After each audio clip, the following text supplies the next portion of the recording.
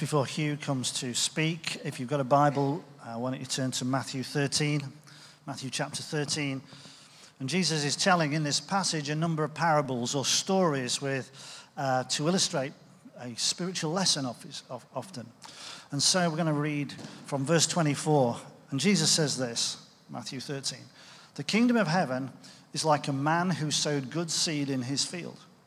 But while everyone was sleeping, his enemy came and sowed weeds among the wheat and went away. When the wheat sprouted and formed heads, then the weeds also appeared. The owner's servants came to him and said, Sir, didn't you sow good seed in your field? Where then did these weeds come from? An enemy did this, he replied. The servants asked him, Do you want us to go and pull them up? No, he answered, because while you're pulling the weeds, you may uproot the wheat with them. Let both grow together until the harvest. At that time, I'll tell the harvesters, first collect the weeds and tie them in bundles to be burned, then gather the wheat and bring it to my barn. Go down to verse 36. As the crowd left, his disciples came to him and said, Lord, explain to us the parable of the weeds in the field. And he answered, The one who sowed the good seed is the Son of Man. The field is the world, and the good seed stands for the people of the kingdom.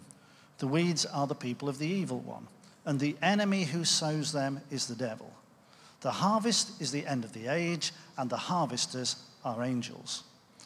As the weeds are pulled up and burned in the fire, so it will be at the end of the age. The Son of Man will send out his angels, and they will weed out of his kingdom everything that causes sin and all who do evil. They will throw them into the blazing furnace, where there will be weeping and gnashing of teeth. Then the righteous will shine like the sun in the kingdom of his Father. Whoever has ears, let him hear. May God add his blessing to his word. Hugh, let's welcome Hugh as he comes this morning to share with us. Thank you. Please don't put the PowerPoint up just yet, but have it ready. That would be great. Can we start the clock? Well, if you don't mind. Great, it's not up. Great. Okay. Right. Well, talking about time on a clock there, we're talking about harvest, and harvest involves getting time right. Would you agree? The right time to sow the seed, the right time perhaps to put fertilizer on, and when to reap it, etc. With regard to time, there are two most important times. The first is the time right now, what I've got to do today. Don't want to miss an appointment. And the second is what's coming up that I need to be ready for. Would you agree? They're the two most important aspects of time as I see it. Well, you might notice next weekend if you're here that I'm not here and Liz and our family are not here. Because we've got rather an important engagement coming up. So you can put the first slide on. That's my little baby. No, I'm joking. Well, he was my baby. But that's Liam, and that's our last son's wedding day. At last, got the last one out of the way. So Liam and Estriana are getting wed next Saturday. Which does remind me of a horrific and at the same time dead funny story that actually happened. And I know it happened because the person it happened to told us in one leader's day. And what that was he's a vicar, a minister like David, and he's got a wedding to perform. But he got the date wrong. It makes me chuckle not because, I wish any harm on him, but it's just so outrageous you can't help but laugh. And he thought it was 1 week, but it thought it was one weekend, but it was the weekend before, and he didn't turn up for the wedding. Nightmare to me. I imagine my nightmare is coming here one day, and all of a sudden David says, "You're on, Hugh." What? I haven't got anything to say. That's my nightmare. But anyway, and so timing. This parable of Jesus is all about, well, it's not all about, but it has timing in it. And there are two aspects to it. And this does remind me, Steve Oaten there and Mary, Steve made an astute observation about my talks, and that is, it's all about twos. You root everything around twos, which I never realised. Well, here's a load of twos. I don't know if you remember you saying that, Steve, but you actually did. Anyway, and I thought to myself, well, this proves Steve is right, you know. So there are, you can go off from that one. You don't have to keep looking at that. The two harvests. And there's, in this story that David read for us, this parable of Jesus, there's a present time and there's a future time. We need to know what's happening now. We need to know what's coming up, because I need to be ready, so do you. And let's just have a look at the present time according to this parable. There are two simultaneous crops. Am I holding this in the right place? I'll try and keep it there. There are two simultaneous crops. There's wheat and there's the weeds or the tares. The field is everybody in the world. It's the world. There's good seed, there's bad seed. The good seed is planted by the Son of Man, which is a name of Jesus, through the gospel of Jesus Christ, the good news. That's the good seed. The bad seed is planted by the devil. Each stem containing the wheat or a weed represents an individual alive on the earth. Here's the point. Every person is either going one way or the other. Every person alive is either going the direction where the wheat goes, or they're going in the direction where the tares go. Or to put it another way, every person in the world belongs either to Jesus or to the devil, whether they realize that and acknowledge that or not. There's no in-betweens. There's no third way. So, for example, when the religious hierarchy in Israel were jealous and angry at Jesus about the things he was saying, the miracles he was performing, he said to them, listen, you don't listen to what I'm saying because you belong to your father, the devil. Now, these were high up religious leaders. So it doesn't matter if you're very religious or you're not religious. It doesn't matter if you're big or small, rich or poor. Whatever you are, listen, you're either in one of two camps. You're either in the wheat or you're in the tares. There's no in between. So that's the present time, and the wheat is growing side by side with the tares. But then the future time. So the future time is when the harvest is actually reaped. And there are these two distinct destinies that are apparent from what we read. And it says, as the weeds are pulled up, they're taken together, they're burnt in the fire. So it will be at the end of the age. The end of the age is when life on earth finishes as we understand it, and a whole new system is brought in. The Son of Man, that's Jesus, will send out his angels, and they'll weed out of the kingdom everything that causes sin and all who do evil, as we heard. And they'll throw them into the blazing furnace, where there'll be weeping and gnashing of teeth, which is a metaphor for hell. Whereas the righteous, the wheat, will shine, and the righteous, they're righteous not because of their good goody-goodies, good people, but they're righteous because they've been made righteous by what Jesus did for us on the cross. But the righteous will shine like the sun in the kingdom of their Father. Now, when David, a few weeks ago, said, I think it'd be good to talk about harvest. And then it got coming around to be my turn again. I was kind of, because in church, we don't like to talk about anything negative. We like to talk about the positives. We like to talk about the love and the goodness of God, and that's so right and so good. But we kind of feel it sounds, if we talk about like a judgment coming, or hell or heaven or that sort of thing, it feels a bit medieval. It kind of feels like, look, we don't want to give God a bad press. We want to put God in a good light. We don't want to be negative. And so I was slightly concerned when I was saying, is there another subject I can talk about here? But actually this is within the remit of what we're looking at on harvest. And I don't know if you've ever thought about the question, why do we need the gospel anyway? You know, the gospel, the good news of Jesus Christ. And The answer to that simply is that there is very, very, very seriously bad news for people who don't find the forgiveness and new life that there is freely available for everyone who wants it in Jesus Christ. One of the most forgotten messages of the Bible is that we are actually, according to 1 Thessalonians 1:10, Andy likes the verse. One of the most forgotten messages of the Bible is that we're actually saved from the wrath of God. We have the gospel because it's Hebrews 9:27, it's appointed for man and woman to die once and then face judgment. Here's the thing. Oh, sorry, no. We have it as our why we're here. Why, as a statement of why we're here, don't we say, well, our purpose as a church is to be kind to people and enjoy the goodness of God? Well, that'd be all right, wouldn't it? I mean, that's true. But we'd miss out on the vital thing that it's all about, which is people being saved from the judgment of God and the wrath of God that's coming on the wicked. And nobody in this room and nobody in this world has to face that at all. But it's within my remit, so I'm talking to you about it.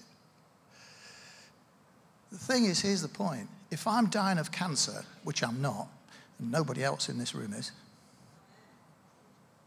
if I'm dying of cancer, and I'm not, I want the truth from my doctor. I do not want to be fobbed off by somebody who knows exactly what my situation is, but is too scared or embarrassed or worried about the consequences to tell me.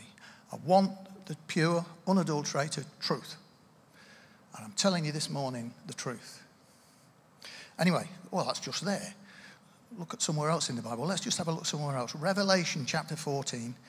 Verses 14 to 16, the two end-time harvests in Revelation.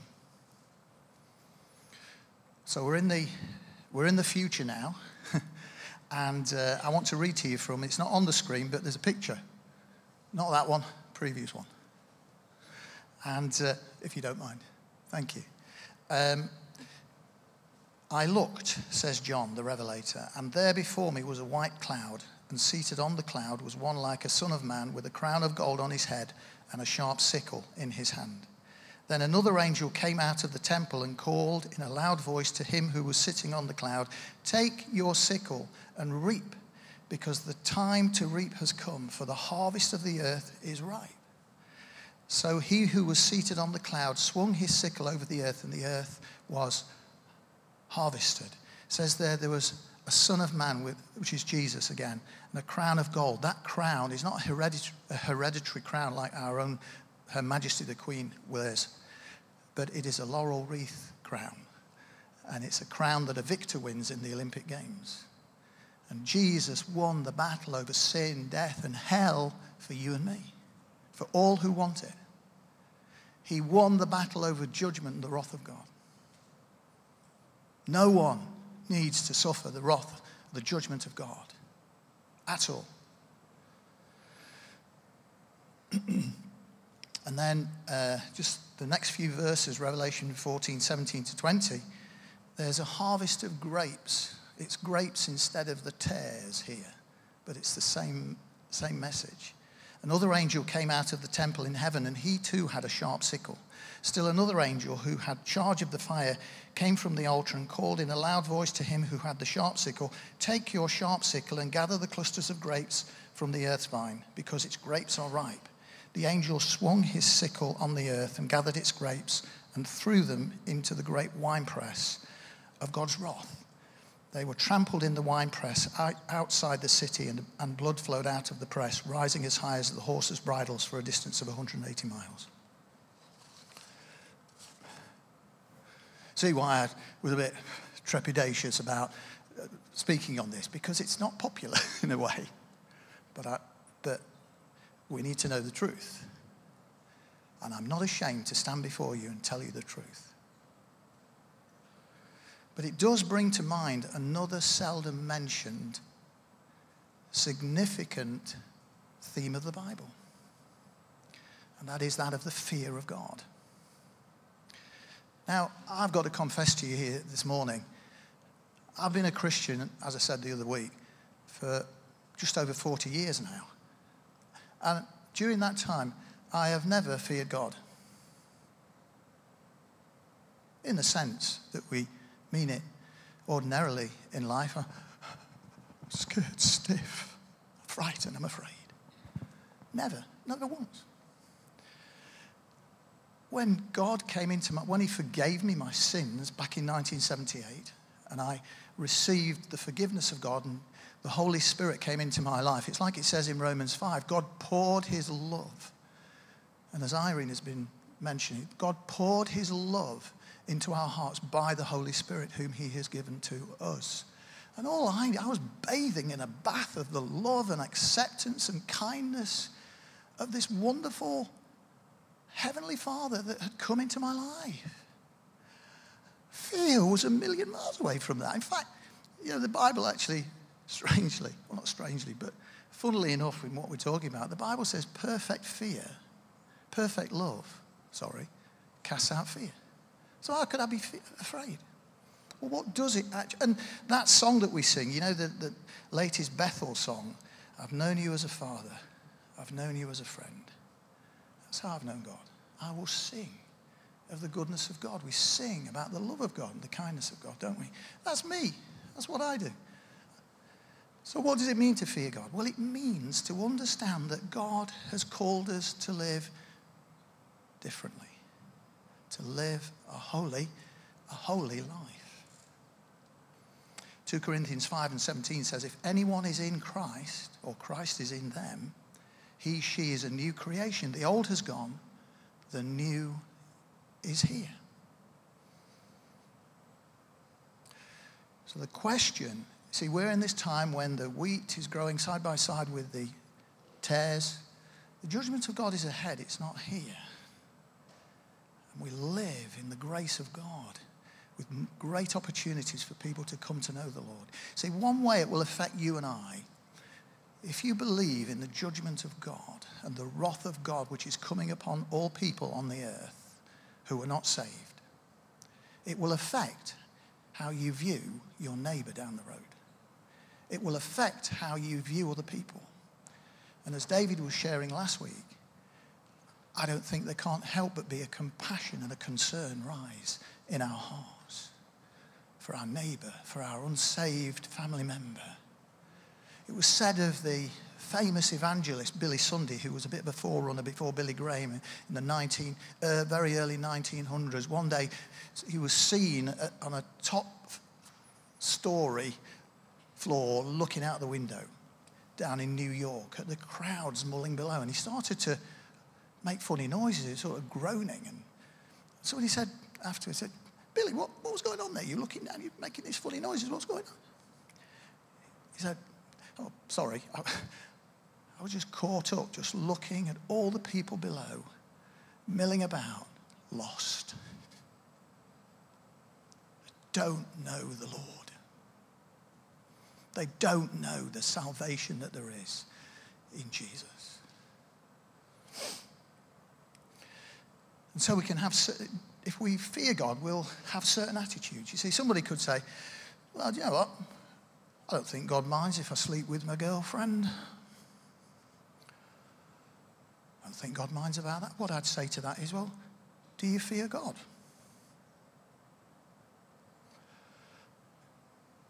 Because living in the light of what God has shared with us from the Bible,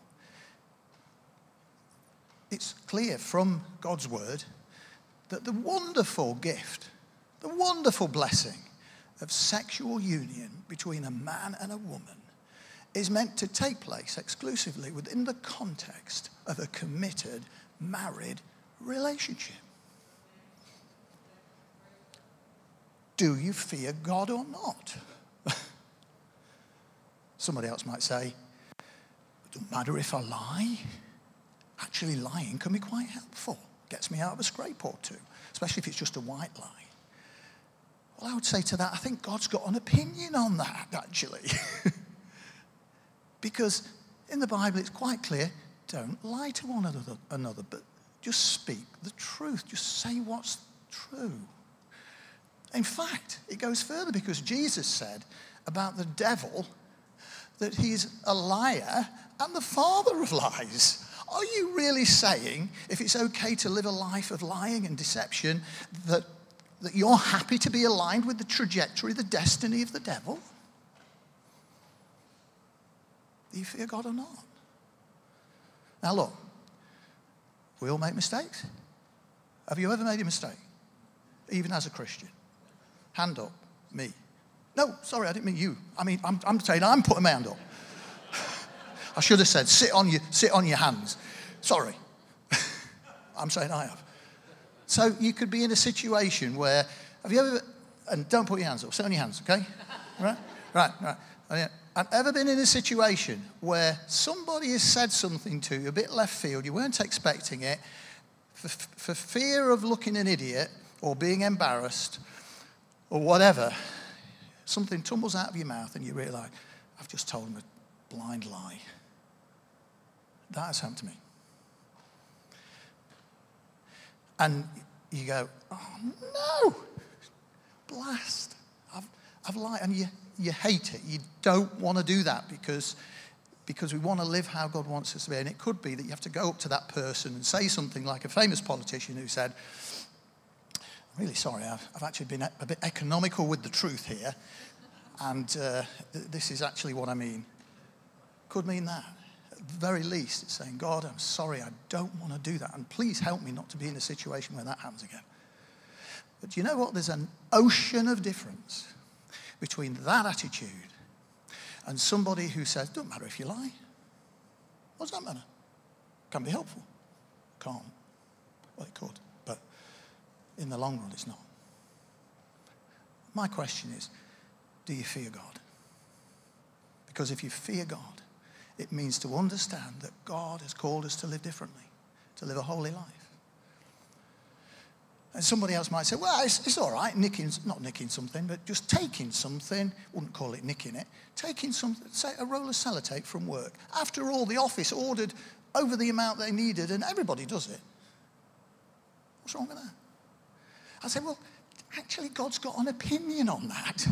He's got an expressed will on that. And actually, if you didn't get the permission of the person who actually owns it, it's theft. Theft. And, it's one of the 10 commandments. Thou shalt not steal. Right, ever done anything? Hands under your legs. Have you ever done anything? Right. So, I told you the story about me, where I was walking in Ashby-cum-Fenby in Brigsley, somewhere like that. There's a tree falling down over a pond. And I really fancy that tree. Burn well in my wood burner.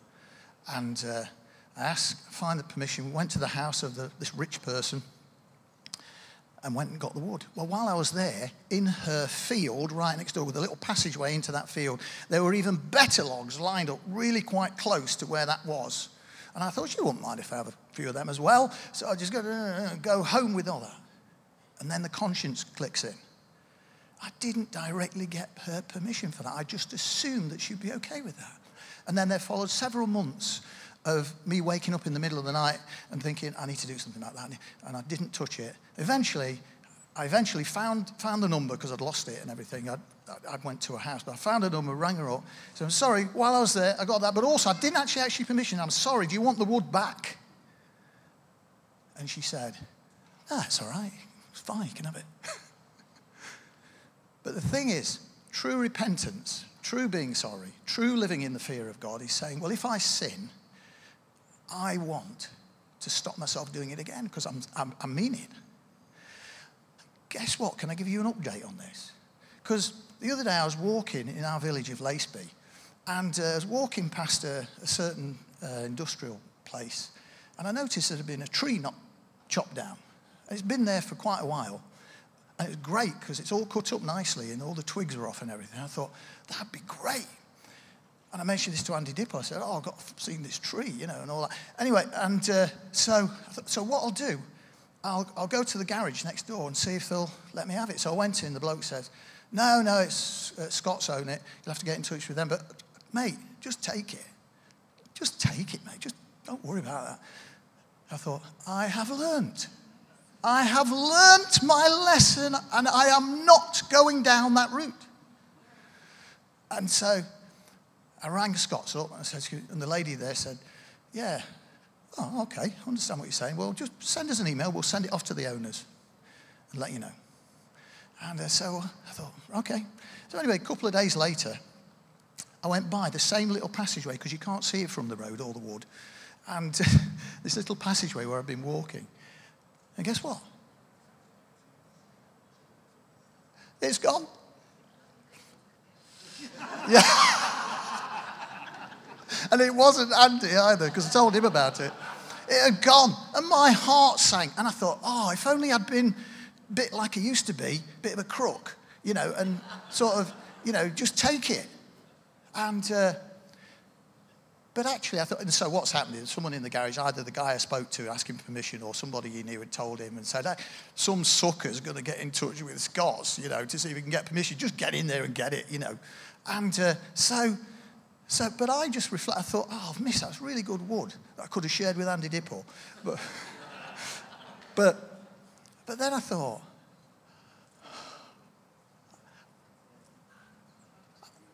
I've learned. I've triumphed.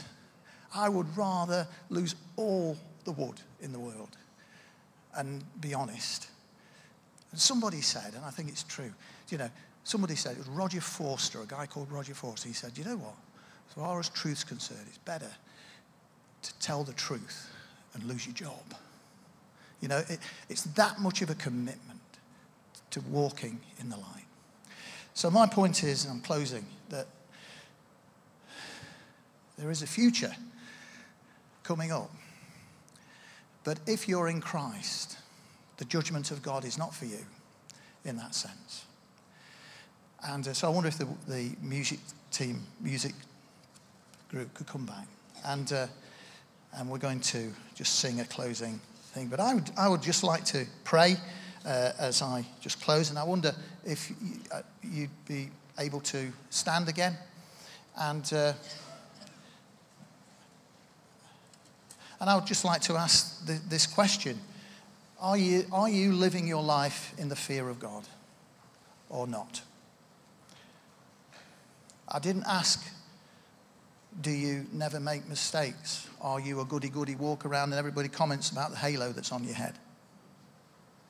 I'm asking you, are you living in the fear of God? In other words, are you living in light of how Jesus says he wants us to live? Because that is the destination of the wheat. That is the destination. That's the harvest. That's the place we're headed. And I don't want to treat the grace of God with disdain or contempt. It's a serious thing, this.